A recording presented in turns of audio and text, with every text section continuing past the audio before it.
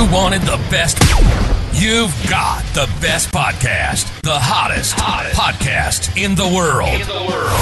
The Chris Voss Show, the preeminent podcast with guests so smart you may experience serious brain bleed. The CEOs, authors, thought leaders, visionaries, and motivators. Get ready. Strap yourself in. Keep your hands, arms, and legs inside the vehicle at all times, because you're about to go on a monster education roller coaster with your brain. Now, here's your host, Chris Voss. Hi, folks. Chris Voss here from thechrisvossshow.com, thechrisvossshow.com. Welcome to Big Circus Tent in the Sky, folks. The most brilliant podcast assembled for the greatest audience ever assembled known to man. Or at least the audience of the Chris Voss Show. One of those two flies. Or both. I don't know. You can run with it any way you want. Anyway, it's wonderful to have you on the show as well. Check out our recent releases. We recently interviewed another billionaire on the show. And also our coverage of South by Southwest event. We just published those over the weekend. South by Southwest 2023. And check out some of the amazing entrepreneurs and innovations we reviewed there. Today, we have a returning guest. He's been on the show before for his amazing historical books. He's pretty prolific on everything he does and what he puts out. And he's written a new book called The Collaborators, 3 Stories of Deception and Survival in World War II. Just came out March 7th, 2023. Ian Buruma is on the show with us today. And he'll be talking to us about his latest historical book and everything that goes into it. I'm pretty excited to learn about this because the more you learn about history, the more you can change history for the future. Ian was born in the Netherlands. He studied Chinese at Leiden University and cinema at Nihon University. Am I getting any of these names correct, Ian? Yeah, more or less. More or less. There you go. He has lived and worked in Tokyo, Hong Kong, London, and New York, and he is a regular contributor to Harper's and the New Yorker and writes monthly columns for Project Syndicate and Bloomberg. He's a professor at Bard College and lives in New York City. Welcome again to the show, Ian. How are you? Very well, thank you. Great. Awesome sauce. Give us a .com or wherever you want people to find you, get to know you better on those interwebs in the sky. I'm sorry, I didn't quite hear your question. If you could give us a .com or wherever you want people to find you on the internet. Oh, I see. Okay.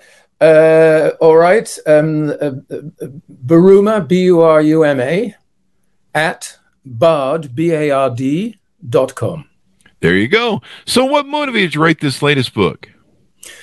Well, I was interested in these 3 characters, and I'd known about them for quite a while. They're fairly well known in different parts of the world. And I've also been interested in the idea of collaborators and collaboration with bad governments or countries under occupation. I was born in December 1951 in the Netherlands, as you mentioned, and Holland had been occupied by Nazi Germany during the war. And so I grew up very much in the shadow of that war. And when I grew up, the myths were that, every teacher at school had been a brave resistor and so on. And we knew that we couldn't go buy candy in a certain store because the woman who owned it had a German boyfriend. So the distinction between good and bad was very clear. And later we realized that things were not quite so clear cut. And I find it in some ways more interesting to figure out why people fall for the temptation of collaborating, doing something bad, than to be a hero. There you go. And, we had you on the show for, I think it was the Churchill Complex. That's correct. Your book. And you've written a lot of books about history. How many books do you have in your library so people can I have no idea. I've never counted them. There are quite a lot. I couldn't count them either. Many. So. I need to get rid of them. I don't have space. Oh, there you go. Well, Amazon evidently has plenty of space. There's 41 titles according to them, so people can go there and order your other stuff as well. So the Collaborators, are these villains in history then? Are they good guys? They're certainly, they cooperated with villainous regimes. Whether they're personally completely villainous or not is a harder question to answer, because most human beings not 100% bad and not 100% good. It's a spectrum. Some people are worse than others, that's for sure. And so the choices they made were certainly bad. But simply to condemn people as villains doesn't make them very more interesting, and it doesn't allow the reader or indeed the writer to come to a greater understanding. There you go. There you go. So give us an overview, a 30,000-foot overview of who these folks were and what's inside the book. Well, one of them was Himmler's masseur. And he was born in Estonia. He had a Finnish passport, and he had magic hands.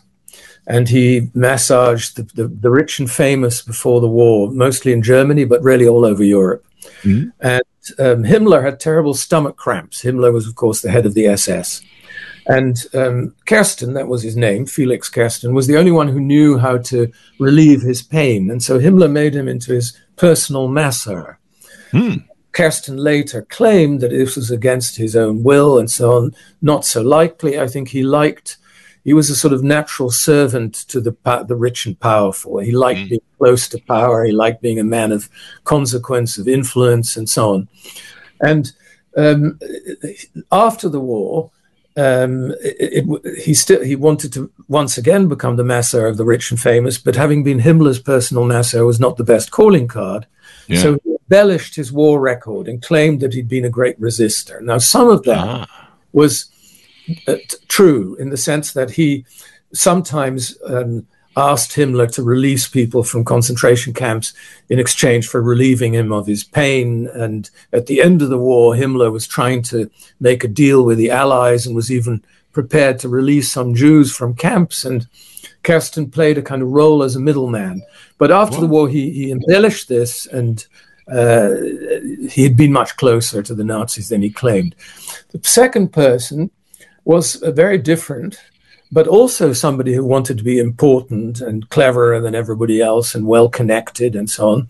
And he was a Jewish immigrant from Lwów, or now Lviv in Ukraine, then Poland, in Holland, and was son of an assimilated secular Jewish family. And to rebel against his parents, he became ultra-Orthodox, a Hasid. And he was a con man. And when Holland was under occupation and the Jews began to be deported to the death camps, he claimed to have lists, and then in exchange for payment to Friedrich Weinreb, that was his name, you could get on his list, and he promised that you would be on the train to safety in Switzerland and Portugal or Spain, and the list would be backed by a German general. In fact, the list was completely made up. There was no such thing, nor did such a general exist. It all came from his imagination. And he, too, had a checkered career. He was arrested by the Germans, then released, probably cooperated with the Germans, betrayed people, ended up having to go into hiding himself, survived the war, was tried as a fraudster and a traitor after the war, spent a few years in jail, but then in the 60s, became a kind of counterculture hero, and he was taken up by the sort of student rebellions that were taking place in Holland just as they were everywhere else. And he became a kind of hero who resisted the establishment, quite wrongly. This was a myth, but in any case, that was his role after the war.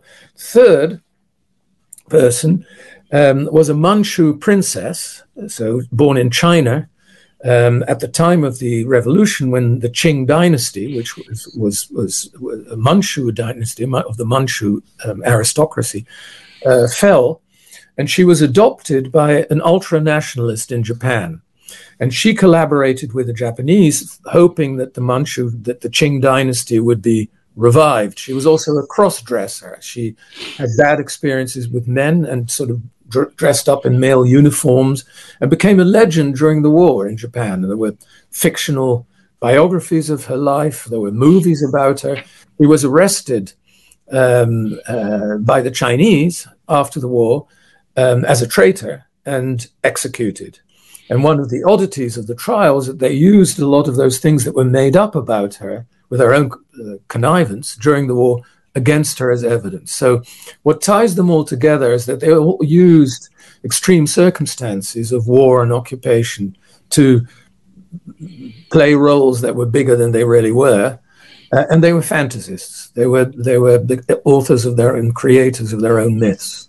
There you go. So this is an interesting story. Did the three of them collaborate with each other at all, or they just collaborate with the enemy? They wouldn't even known of each other's existence. There you go. There you go. And what made the three of these stand out to you, and the reason you chose them? Well, one of the things, as I said, that they had in common was this tendency to make themselves up. I mean, extreme circumstances, and even when they're not so extreme, I mean, take the 4 years under Donald Trump, when truth goes out the window, people can start making up whatever they like. Being under a foreign occupation, living in a dictatorship, and so on, collaboration, of course, allows you to do that. It allows it allows second-rate, third-rate novelists, doctors who've been struck off for acting against the rules of medicine, failed politicians, and so on. They have their chance to reinvent themselves. And so the Trump years, in some ways, although I don't refer to it directly anywhere in this book, but it were a spur to write about people who are, well, the authors of their own fake news, if you want to put it that way. There you go. There you go. Interesting characters that are from real life. So what kind of research did you put into it? How hard was it to track these guys down, understand them, and find out the history that went behind them? Well, you obviously couldn't interview them, and not many people who knew them are still alive. But they all wrote memoirs, not reliable ones. Other people have written about them, also not always reliable. So in a way, the book is not only about trying to find out what actually happened, it's also a way to describe storytelling. I mean, what people make up and why. Yeah, I mean, I identify as a plant, I think a palm tree. I think of that. Well, then you are a palm tree. I am a palm tree. If that's the way you feel, then you have them. Well, you know, I think some people in my audience might think that that dude's a tree. So clearly he's faking being Chris Voss. We all know that's probably true. So this is really interesting, and the stories that go into them. And then did they all play the part where they were all collaborators with the enemy, and then when the war was over, or you're rounding up and it looked like things were going to go bad for collaborators, they changed their tune? Yes. Certainly Himmler's Masseur did. I mean, he made all kinds of crazy claims that he'd, in exchange for relieving Himmler's pain, he stopped him from deporting the entire Dutch population to Poland, and so on, which certainly could never have happened. In the case of the Hasidic con man, of course, he maintained he'd been a brave resistor, and that he and all those who wanted to accuse him were really anti-Semites.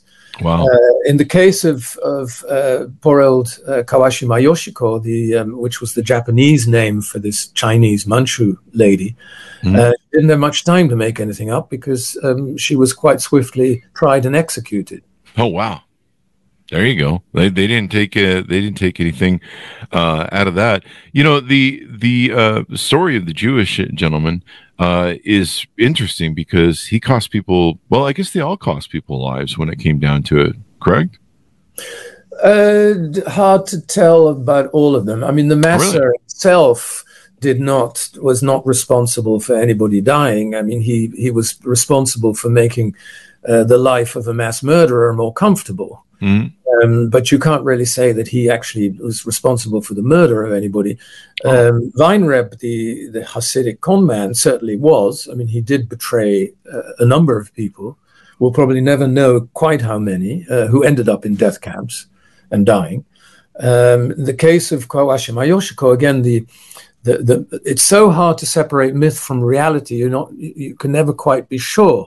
But she did play a role in military operations and spying and so on for the Japanese in China, that she probably did have some blood on her hands. But how much her hands were covered in blood is hard to tell. There you go. Did any of this involve money, or was it just it was ascension to want to be around power? And it did involve money. It certainly involved power. Weinreb, the fraudster, took money, of course, from people to be on those imaginary lists and made quite a lot of money out of it. Himmler's Master, Kersten, was certainly well paid. I don't think there was a huge amount of money. I mean, Kawashima Yoshiko certainly took money from Japanese military officers and so on, but I don't think she enriched herself. She lived comfortably. But money probably wasn't the main objective of any of these three. I think they wanted to be, they were insecure people who were all children of collapsing empires, who were not entirely sure where they belonged, and wanted to be important, wanted to be near power, wanted to play a role on the big stage. And I think that was probably more important to them than simply getting money. If money were the only objective, it would have been much less interesting as a study of character. Would you frame them as narcissists? Yes. In their chase for the thing? So yes. I think all self-invented characters who make up stories about themselves and so on are narcissists. Absolutely. Yeah, they have to create that facade of ego and success and everything else. So did they come from broken childhoods? Did you find there was any sort of instigator in their upbringing?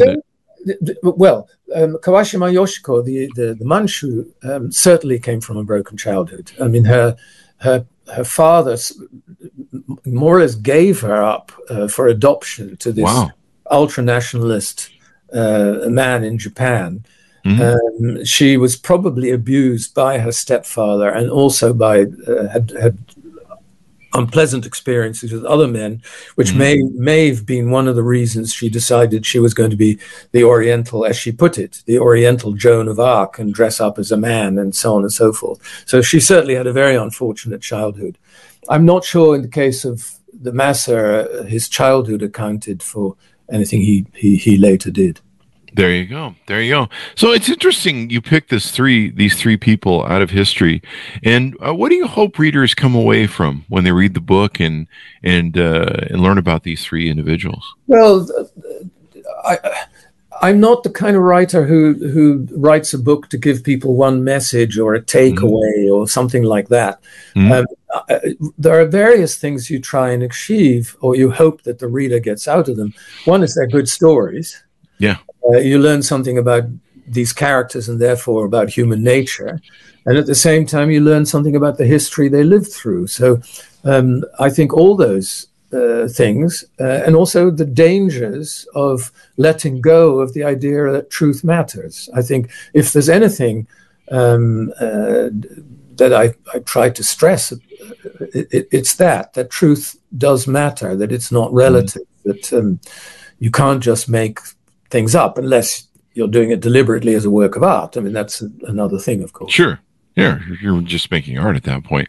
Do you see parallels between their stories and the villainous aspect and narcissism and sometimes evil with, like, for example, what's going on today with the Ukraine war? I mean, we have one man who's decided to just muck up the whole world because he's either delusional or cancer-ridden or health-ridden or at the end of his days, and he's decided to go out with a bang. Do you see any parallels between that and what we can learn from history? Yeah, I see various parallels. One is the how difficult or how many gray areas there are when it comes to collaboration. I remember a piece, I think in the New Yorker not so long ago, which was fascinating, about collaboration in Ukraine. And so you have a town in the Ukraine that gets taken over by the Russian army, and then there are people who decide it's necessary to collaborate with the Russians in order to feed people, for example. And they're not necessarily because they're on the Russian side at all, but people still need to be fed. Life goes on. Survival. Ukrainians take the town back, and these people are then often arrested as wicked collaborators. Well, there it becomes very complicated. So I think there is a parallel there. The other parallel, the other thing that I think plays a role in it, without exaggerating comparisons, Again, I think one of the aspects of the Trump years, and I'm not comparing Trump to Hitler or saying it was a dictatorship or that they were Nazis or anything of that sort, far from it. But one of the things you did see is that all kinds of weirdos and third-raters and embittered failures and so on suddenly saw their main chance and started and took up rather senior positions in the American government where, I mean, they wouldn't have had a chance under more normal circumstances. So there is a parallel there too. Yeah, you're watching them all be prosecuted right now, and there was another attorney recently who was censured, who was one of the ones up telling lies, and yeah, at the end it became very pirate. It seemed like a pirate ship from the beginning, but it became a real shit show at the end with the thing, and the reason I like these stories, the reason I like having historians and authors like yourself on who tell these stories is it's the one thing that I always say. The one thing man can learn from his history is man never learns from his history. And thereby we go round and round. And until we really understand our history, the patterns of human nature, how we do things, and it's just astounding to me that we've, been on the earth for eons of time, however you want to measure it. And we still can't get this right. We seem to have had 40 or 50 years go through the same sort of thing. No one thought we'd have another sort of war that could possibly escalate into a world war. And yet here we are. Well, we'll never get it right, I'm afraid. I mean, because of human frailty. I mean, maybe I'm a bit older than you are, I don't know, but my generation has simply been very fortunate, at least if you were living in relatively free and relatively well-off countries, in that we've lived much of our lives in a period of peace and security. But that's very rare in history, and I'm not very optimistic that simply by knowing history we won't repeat the same mistakes. I mean, you can learn a lot about history, but also learn the wrong lessons. And it's not going to prevent us from making mistakes, which are never exactly the same. But nonetheless, it's very important to know history because it allows you to understand the world you live in better. I mean, without history, if you don't know any history, then it looks as though every day is brand new. I mean, every day is brand new in one sense, but everything that happens has never happened before. You have to know about history in order to realize that is not the case. I guess I'll be saying my axiom forever then. The one thing man can learn from his history is he never learns from his history. It'll just keep on rolling. I'll be using that 50 years from now if I'm still alive. I'm afraid so, yeah. Well, you've definitely dampened my Tuesday a little bit. I had hope for the human race, but no. Well, we've survived so far. So far, there's still time. Knock on wood, and we'll look for that to happen. But no, I think it's really interesting, and I love the lesson that you're teaching here. The story of when we suspend truth, when we start going into reality. We're kind of entering a world lately where we've had this society that just kind of lives in a fantasy world. We see it on Instagram. Recently, TikToks. I was just watching a video this morning where the TikTok people have created a new filter that can make women look like Victoria's Secret models with the filter that they have on them. And they already have a lot of catfishing that's going on already in the marketplace with that. And people can create these whole fantasy lives. We've seen that on Instagram. Well, it's worse than you're saying. I think it was in today's paper, but that they have found a way to paste on the faces of real people, movie stars and so on, and make them into characters in a porn movie. Wow. And technology is such that you really can't tell the difference anymore. So there you are watching Scarlett Johansson in a hardcore porn film, even though she was never anywhere near it. Yeah, the deep fakes, even like the Chat GPT that's coming out now. I guess there's a new version coming out. Some people are saying they'll be able to write whole books within a very short matter of time, that they can just have the computer do it for them. There's new versions of the new art AI that's coming out where it's able to create all sorts of fake images that you almost can't tell the difference anymore on. And it kind of almost seems like we're in this world where everything's really going to be artificial, and the ability to tell if it's real or not. You know, I mean, what you're able to do, the Nuremberg trials and other trials that took place after World War II to bring these people to reality and to punishment, you know, we're living in a world where things can get really out of hand if you really think about it, and people can create all sorts of, you know, thank God for, you know, with Donald Trump, there was the, you know, the Fourth Estate where they could take and you know, people like Karen Lanigan, people could write about stuff and call it out. You know, we had so many great authors writing about the Trump administration. They called out the amount of lies. You know, at one point, was it the Washington Post, I think, that was keeping a tally of all the lies that have been told? Yeah, no, it's very important. I mean, unfortunately, it's very hard to tell how much effect those things have. It would be a disaster if that didn't exist. I mean, it's absolutely essential that the press does try and find the truth and write about it or broadcast it. But the Trump supporters, to take the example of Trump, are not going to be very excited about what goes on, what's written in the Washington Post or the New York Times. It just confirms to them, and again, as a result of a world in which people feel that there is no such thing as truth, everything is partisan and everything is propaganda. Well, if that's what you think, then simply because something is reported in the New York Times or the Washington Post, people will say, well, that's partisan. I mean, there's no reason to believe that. Of course they would say that, and so on. And that's another great danger of losing sight of the importance of truth. There you go. I mean, you know, even like the Fox News revelations through the Dominion lawsuit, where they've, you know, they've got the texts and the emails of people going, yeah, we're faking it. Yeah, we're selling BS. And sadly, those people never make that connection or see the truth because Fox doesn't report it. That's all they watch.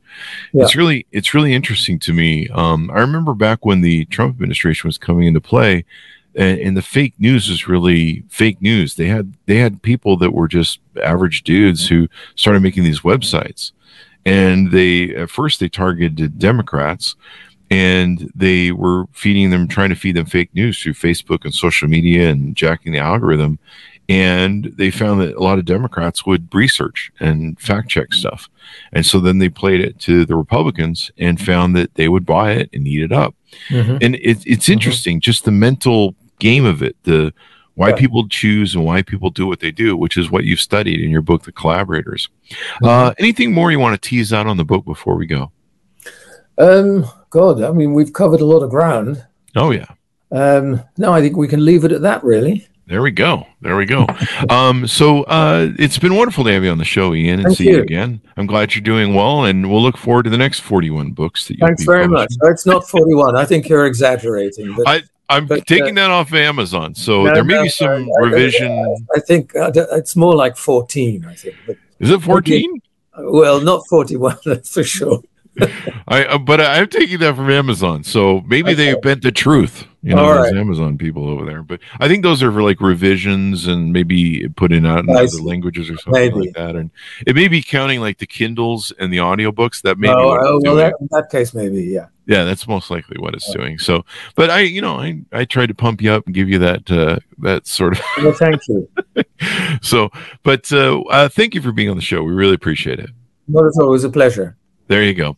And thanks so much for tuning in. Be sure to pick it up wherever fine books are sold. But remember, stay out of those alleyway bookstores. They're kind of dangerous, and you might need a tetanus shot if you go into some of those alleyways and check it out. Order of the book wherever fine books are sold. The book is called The Collaborators, 3 Stories of Deception and Survival in World War II.